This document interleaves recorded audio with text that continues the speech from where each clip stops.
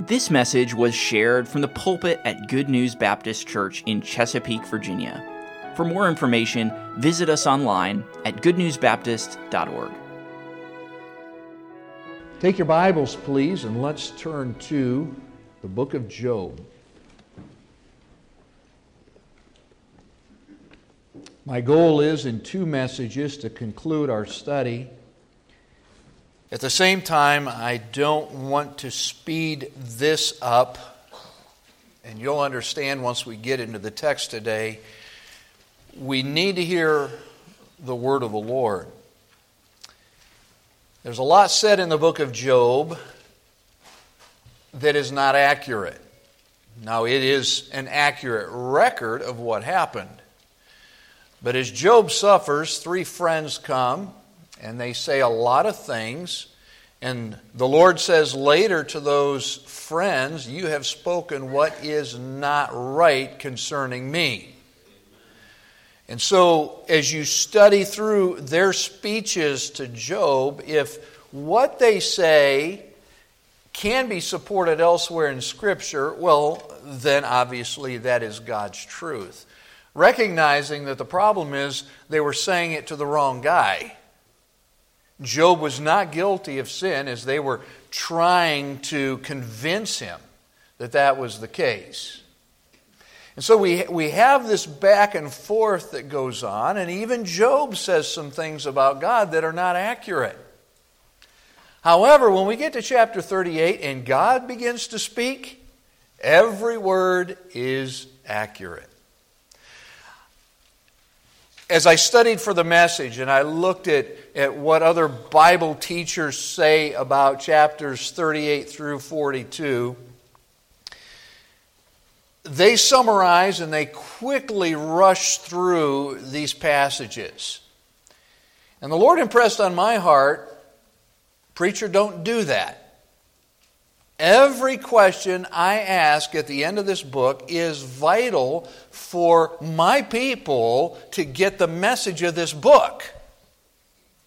If God had wanted to summarize, He could have summarized. He doesn't do that. And I feel I would do you a disservice, and I wouldn't be true to the Scripture if we just flew through this and didn't really take time to see what God is saying to Job to help Job get the point. Now, I will confess to you, I think Job is one of the smartest guys in the Bible. And if Job needed this, guys who aren't so smart like me, I need it. And I need to just pull back the reins and really focus on what God is saying to Job. And so bear with me. I'm going to finish on time this morning, and if we have to come back, we have to come back. But I'm asking the Lord to help us understand what these questions that the Lord poses to Job, what they teach us about our God. Take some notes in your Bible on a sheet of paper. You are going to need this at some point in your future. You're going to need it. As I stand up here and I just look out at this church family, I see folks who have had a severe case of COVID in your back, but you still feel it. I look out and I see church family who have lost parents this year, loved ones. It hurts. And there are questions. I'm sure there are questions. Some of you have family members that are struggling severely spiritually. You have questions. They have questions. This passage, these chapters that we're going to conclude with in this book, these chapters give us the answer if we care to listen. So our study in Job brings us to what Bible scholars call the theophany. Job's personal encounter with Almighty God. Commentator Elmer Schmick points out that in this encounter, watch this quote here, God offers Job no theological explanation of the mystery of his suffering. The reader is told why Job was suffering in the prologue. Remember those early chapters, that contest?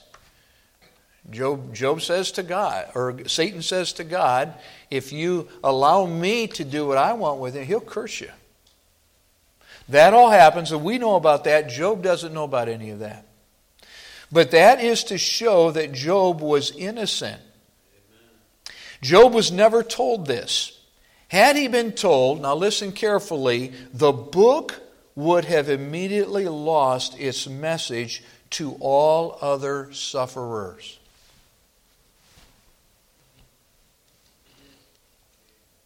Had God told Job? The message is gone. God never told Job, because what God is going to say to Job now in these final chapters, this is where it gets really rich and helpful. So this brings us to the ultimate question of the book.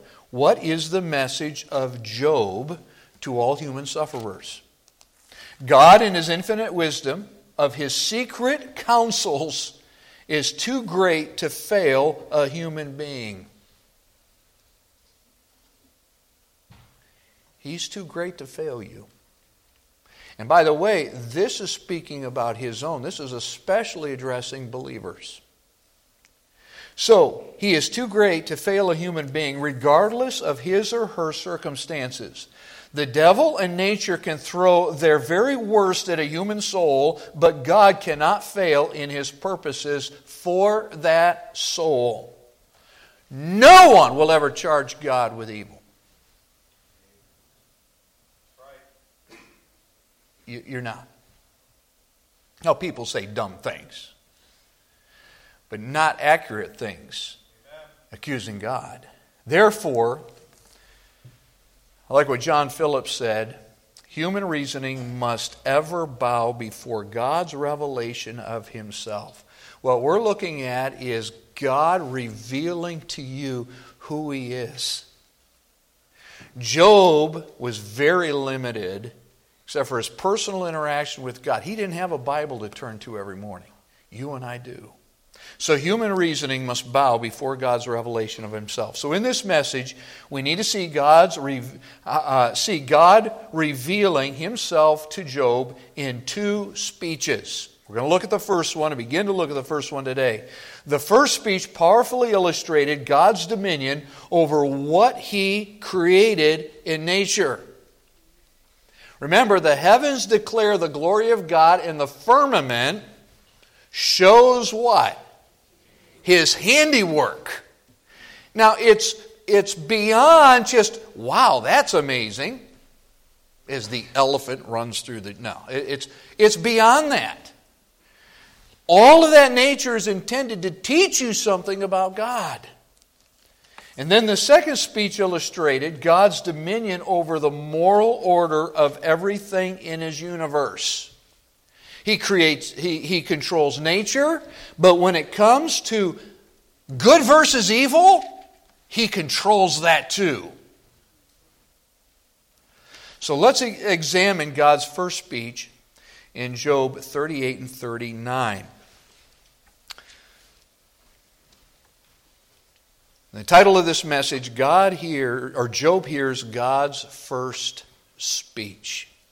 I'm going to give you an outline. You'll be able to follow this on the screen as we look at what the text actually says. Now understand, with this first speech, God speaks out of a whirlwind meant to startle Job and get his attention. Twice we're told in these final chapters, God speaks out of a whirlwind. Now He didn't do that with Elijah. There was a whirlwind. I mean, rocks are shattering against the side of the mountain, and all that settles, and then with a still small voice, God speaks to Elijah. But not here. It's out of that whirlwind, this storm, where the voice of God clearly speaks. And in the speech, God says, I am in control of natural creation. To put the markers on it is chapter 38, verse 1 through chapter 40 and verse 2. Now in that section, God asks Job 55 questions. Now you can count, your count may be different because sometimes there's one question that's got two parts. So you can decide, is that two questions or one? I counted 55. Somewhere between 55 and 60 questions in this first speech. Now, let's be practical this morning. Did you ever have a time when you were maybe in trouble with mom or dad or some other authority, and they sat you down and they start asking questions? I had some of those experiences, and I'm not going to share them with you this morning. I never had a time, though, where an authority, my mom or dad sat me down, and 55 questions later, they've made their point. God does that with Job. And you're going to see why those questions were important for the point. And so God is going to show Himself to be creator. Creator of the earth, of the sea, and of the night and the day. Look at chapter 38, beginning in verse 4. God says, I will demand of thee, answer thou me. Where wast thou when I laid the foundations of the earth? Verse 4. Declare if thou hast understanding. Who hath laid the measures, the measurements thereof, if thou knowest? Or who hath stretched the line upon it? Job, get out your tape measure. Now, I thought this morning about bringing a big globe up here. My fear was I'd do something and knock it off, okay? These guys down here would have to catch it. But imagine with me, take a step back, these pictures we've seen from space shuttles and so on. Take a look at the earth. Job didn't have that benefit, but God was saying to him, and we have the benefit, it makes us stand in awe even more, right? Okay, Job, the measurements of it. Put a measuring line on it. Verse 6, whereupon are the foundations thereof fastened? Foundations is the idea of footings. Aren't you glad that this earth isn't just bouncing around in this universe? Can you explain the footings that keep it right where it's at? Or who laid the cornerstone thereof? When the morning stars sang together and all the sons of God, that's a reference to angels, we know that from the first 2 chapters of this book. When all the sons of God shouted for joy. So imagine, the angels are in the grandstand, God speaks and poof, there it is. And the angels start cheering. Wow! Did you just see? Did you see that? So, He is creator of the earth. Now notice He's creator of the sea, verse 8. Or who shut up the sea with doors when it brake forth, as if it were issued out of the womb? When I made the cloud, that's the idea of the vapor, the fog. When I made the cloud, the garment thereof, I could stop right now and you sailors could stand and talk about. There are some times out at sea that you look out and what do you see? You see fog and vapor. There's water and we can't see another thing. God is saying to Job, explain that. And thick darkness, a swaddling band for it, or I cover that water with thick darkness, and break up for it my decreed place, and set bars and doors, and said, hitherto shalt thou come, but no further, and here shall thy proud waves be stayed. Now I love the water. This Midwestern farm boy, God allowed me to live right next to the coast. The closest thing we had to it was the Michigan Ocean, okay? That was it. That is amazing out there. But it also, at times, seems like it is out of control. But it's not. In fact, there was a day where the Son of God was on a large body of water called the Sea of Galilee, and it was all churned up. And He stood up and said, Peace, be still. Go back to your boundaries. Whew. That's God. And so He is creator of the sea. Notice He is creator of the day and the night.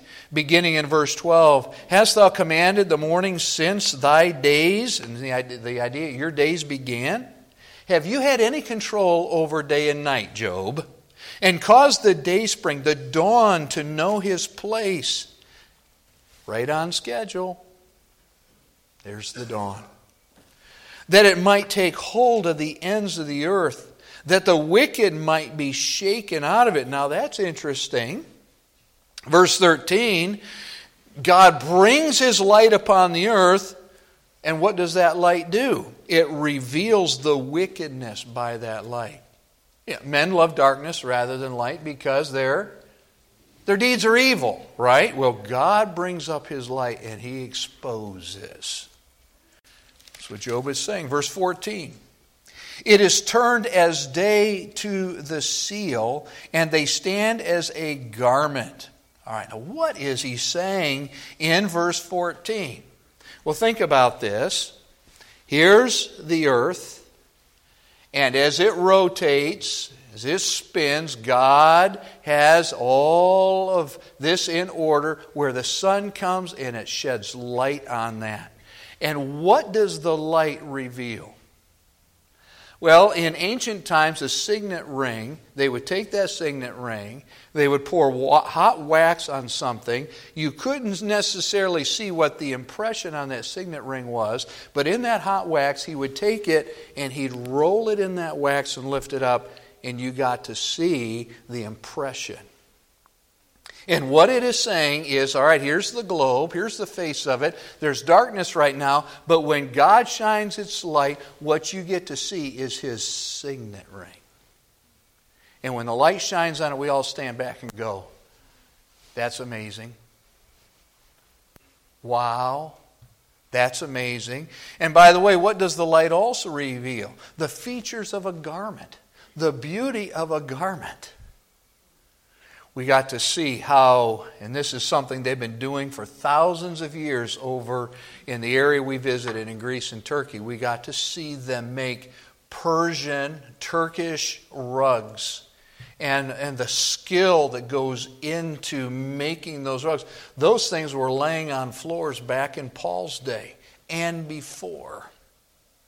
But you know, if it's dark, you can't see that intrinsic beauty. When the light is shown on it, you can see the beauty. And oh, by the way, depending on how the light shines, it has different features to the beauty. All right, so He is the Lord of day and night. And from the wicked, verse 15, their light is withholden, and the high arm shall be broken.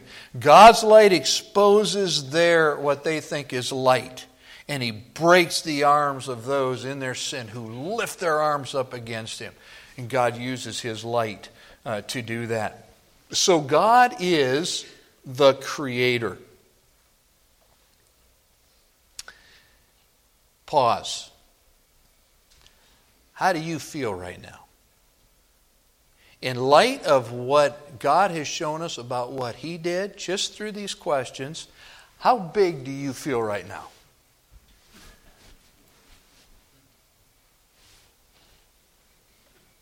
I'm a speck on a speck, and I don't even understand a lot of that. All right, so that's God. Let's move on to the second one, and then we'll have to finish for today. Not only is God creator of all of these things, but more specifically, God rules animal nature. All right? God rules in animal nature. Okay. So what does this mean? Well, let's go on, verse 16 now. And this is where it gets fun. Young people, animals are amazing, right? They really are. But God begins to ask Job questions about the animals that Job has seen.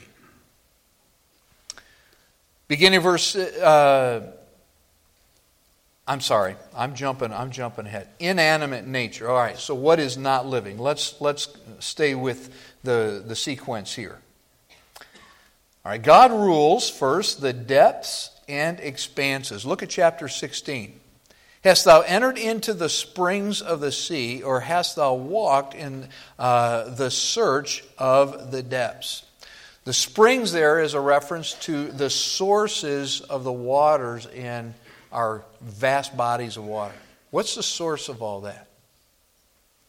Now we get a little bit of a picture of how powerful all that is, because when God flooded the earth in Noah's day, He opened up those depths.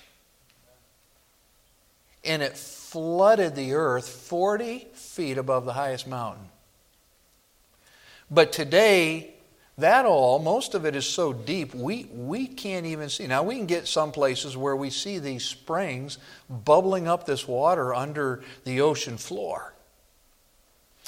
But again, inanimate nature, all right? What's the source of the water? Verse 17. Have the gates of death been opened unto thee, or hast thou seen the doors of the shadow of death? Death is a reality for all of us, right? Where's death come from? Well, we know theologically it's the result of sin, but honestly, can you explain death? Do you really understand its source? Do you understand how it works? Where does it come from? Job couldn't explain it. You and I can't explain it. Except we know it's part of our future if the Lord tarries. So another inanimate area, verse 18. Hast thou perceived the breadth of the earth? Declare if thou knowest it all. Now, the breadth of the earth, we can measure that today, can't we? We know how many miles. We can do all that. We know it now. But do we really understand it? And by the way, have we seen it all? Do you realize how much of the earth has never had a human foot on it? So we have measurements. We know certain things.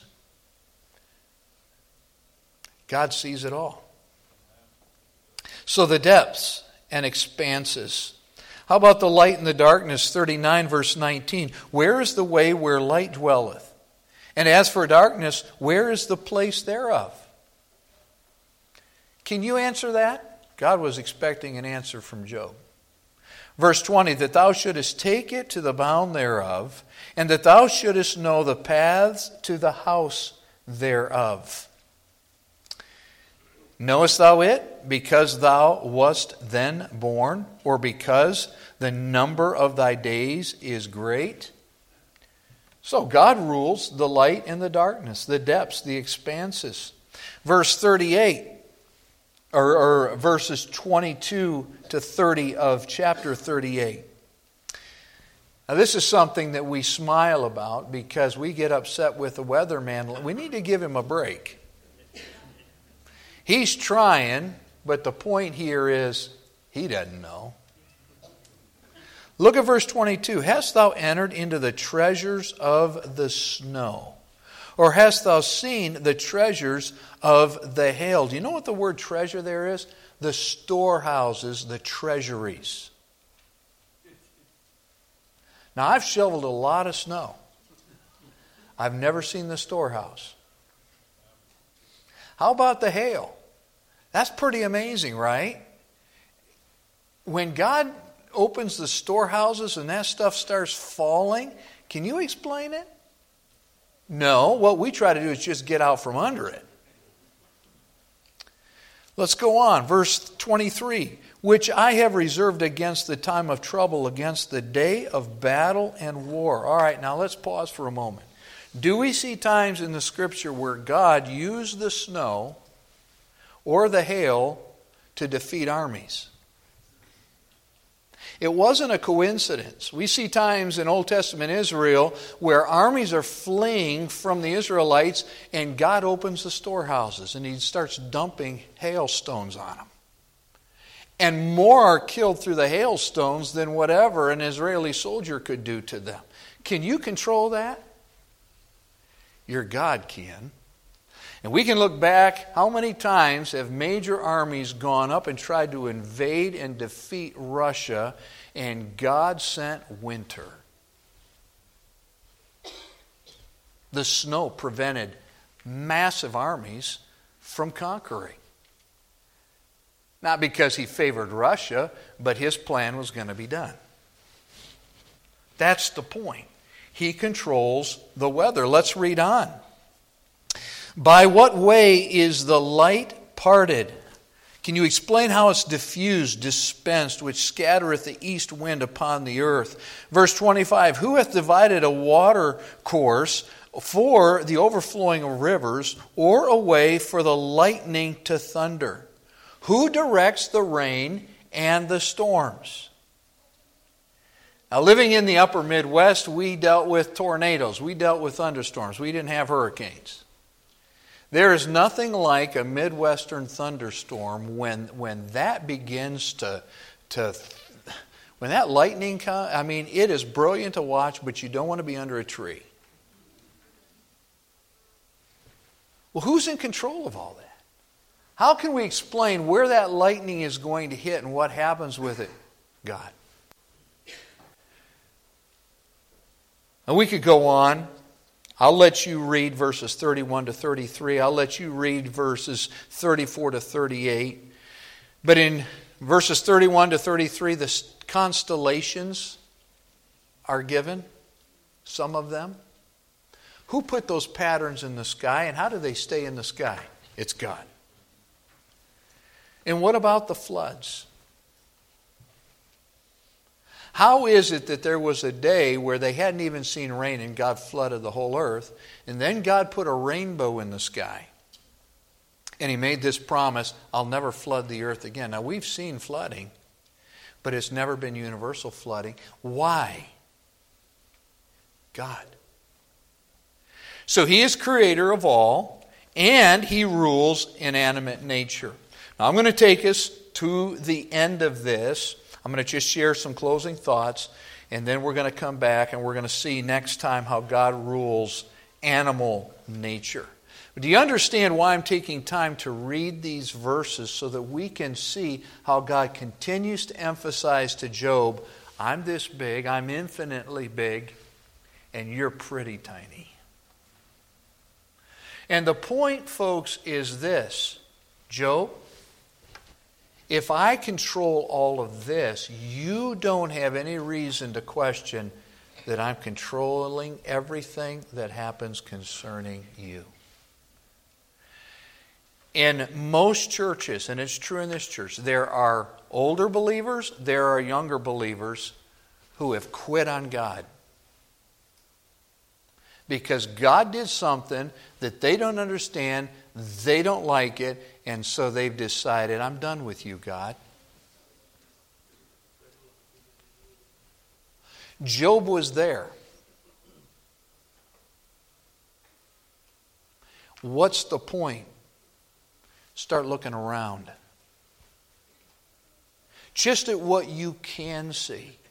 And how God controls all that you can see. And by the way, He does it every day. And as far as we know, human history, He's been doing it for just over 6,000 years on this planet. He continues to feed all the critters. He continues to guide all the weather.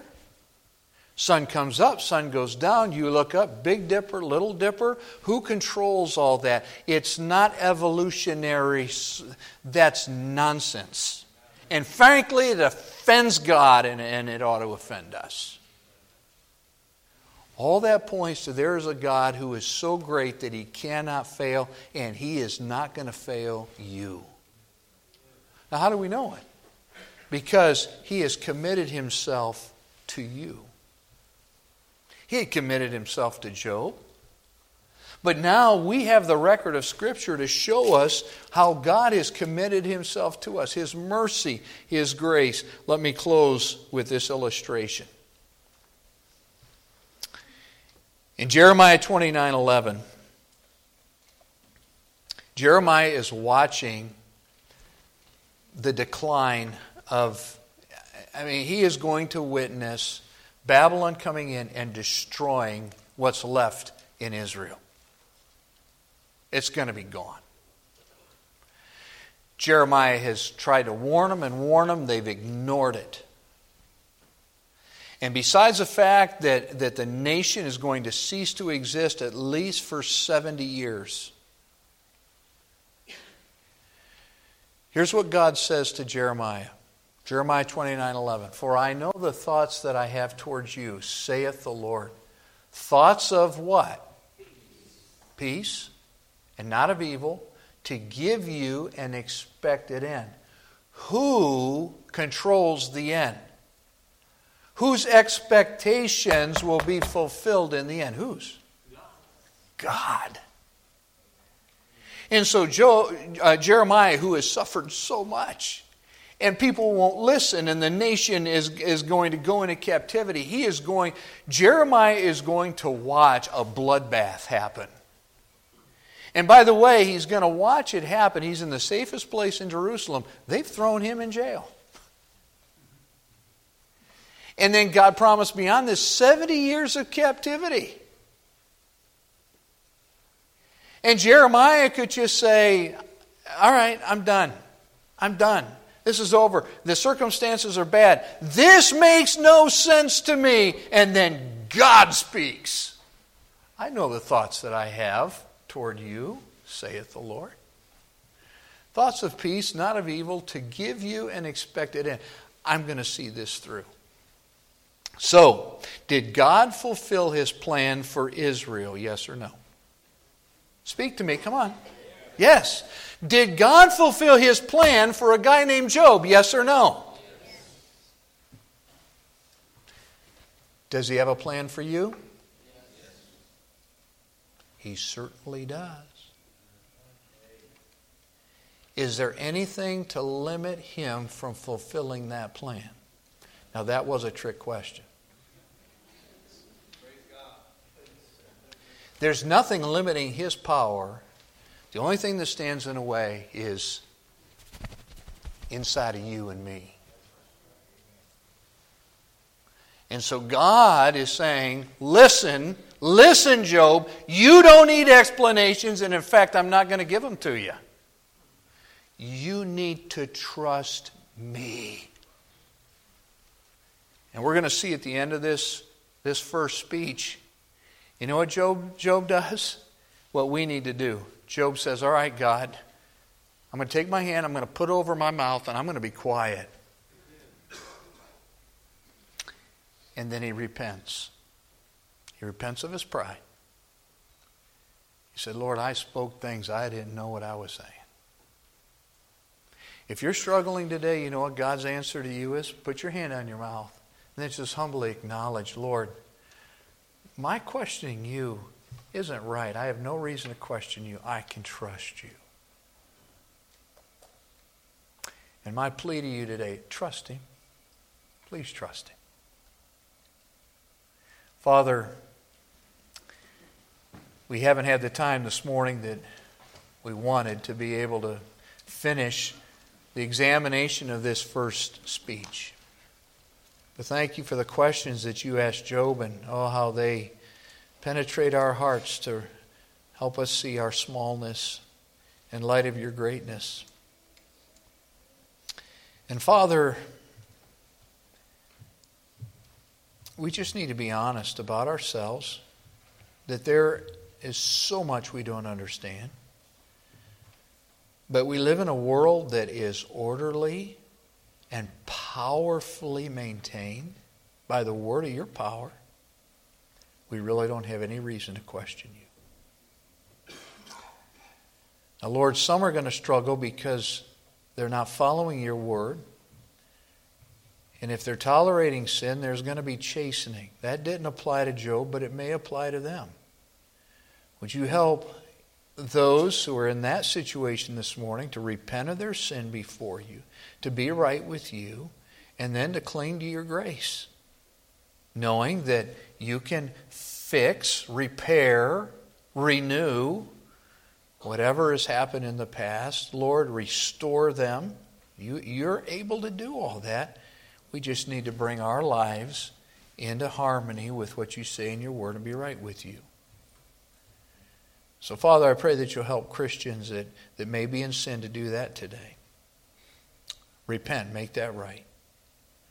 And then, Lord, if we're facing difficult circumstances and we can feel our hearts rising up against you, Lord, would you use the truth we've seen today to cause us to stop, put a hand over our mouth, and just humbly acknowledge your greatness. And then, Lord, if there's anyone here not saved today, Lord, they don't know the God who controls the universe and who is giving them life. Help them to repent of their sin, to come to you for salvation today. We ask these things now in Jesus' name. Thank you for listening. If you have questions about your relationship with God, or you would like to know more about the ministry of Good News Baptist Church, you can visit us online at goodnewsbaptist.org or call us at 757-488-3241. We trust your heart was challenged as you listened, and we want to encourage you to share this message with others. May the truth of God's Word be your guide as you strive to follow Christ and make Him known to others.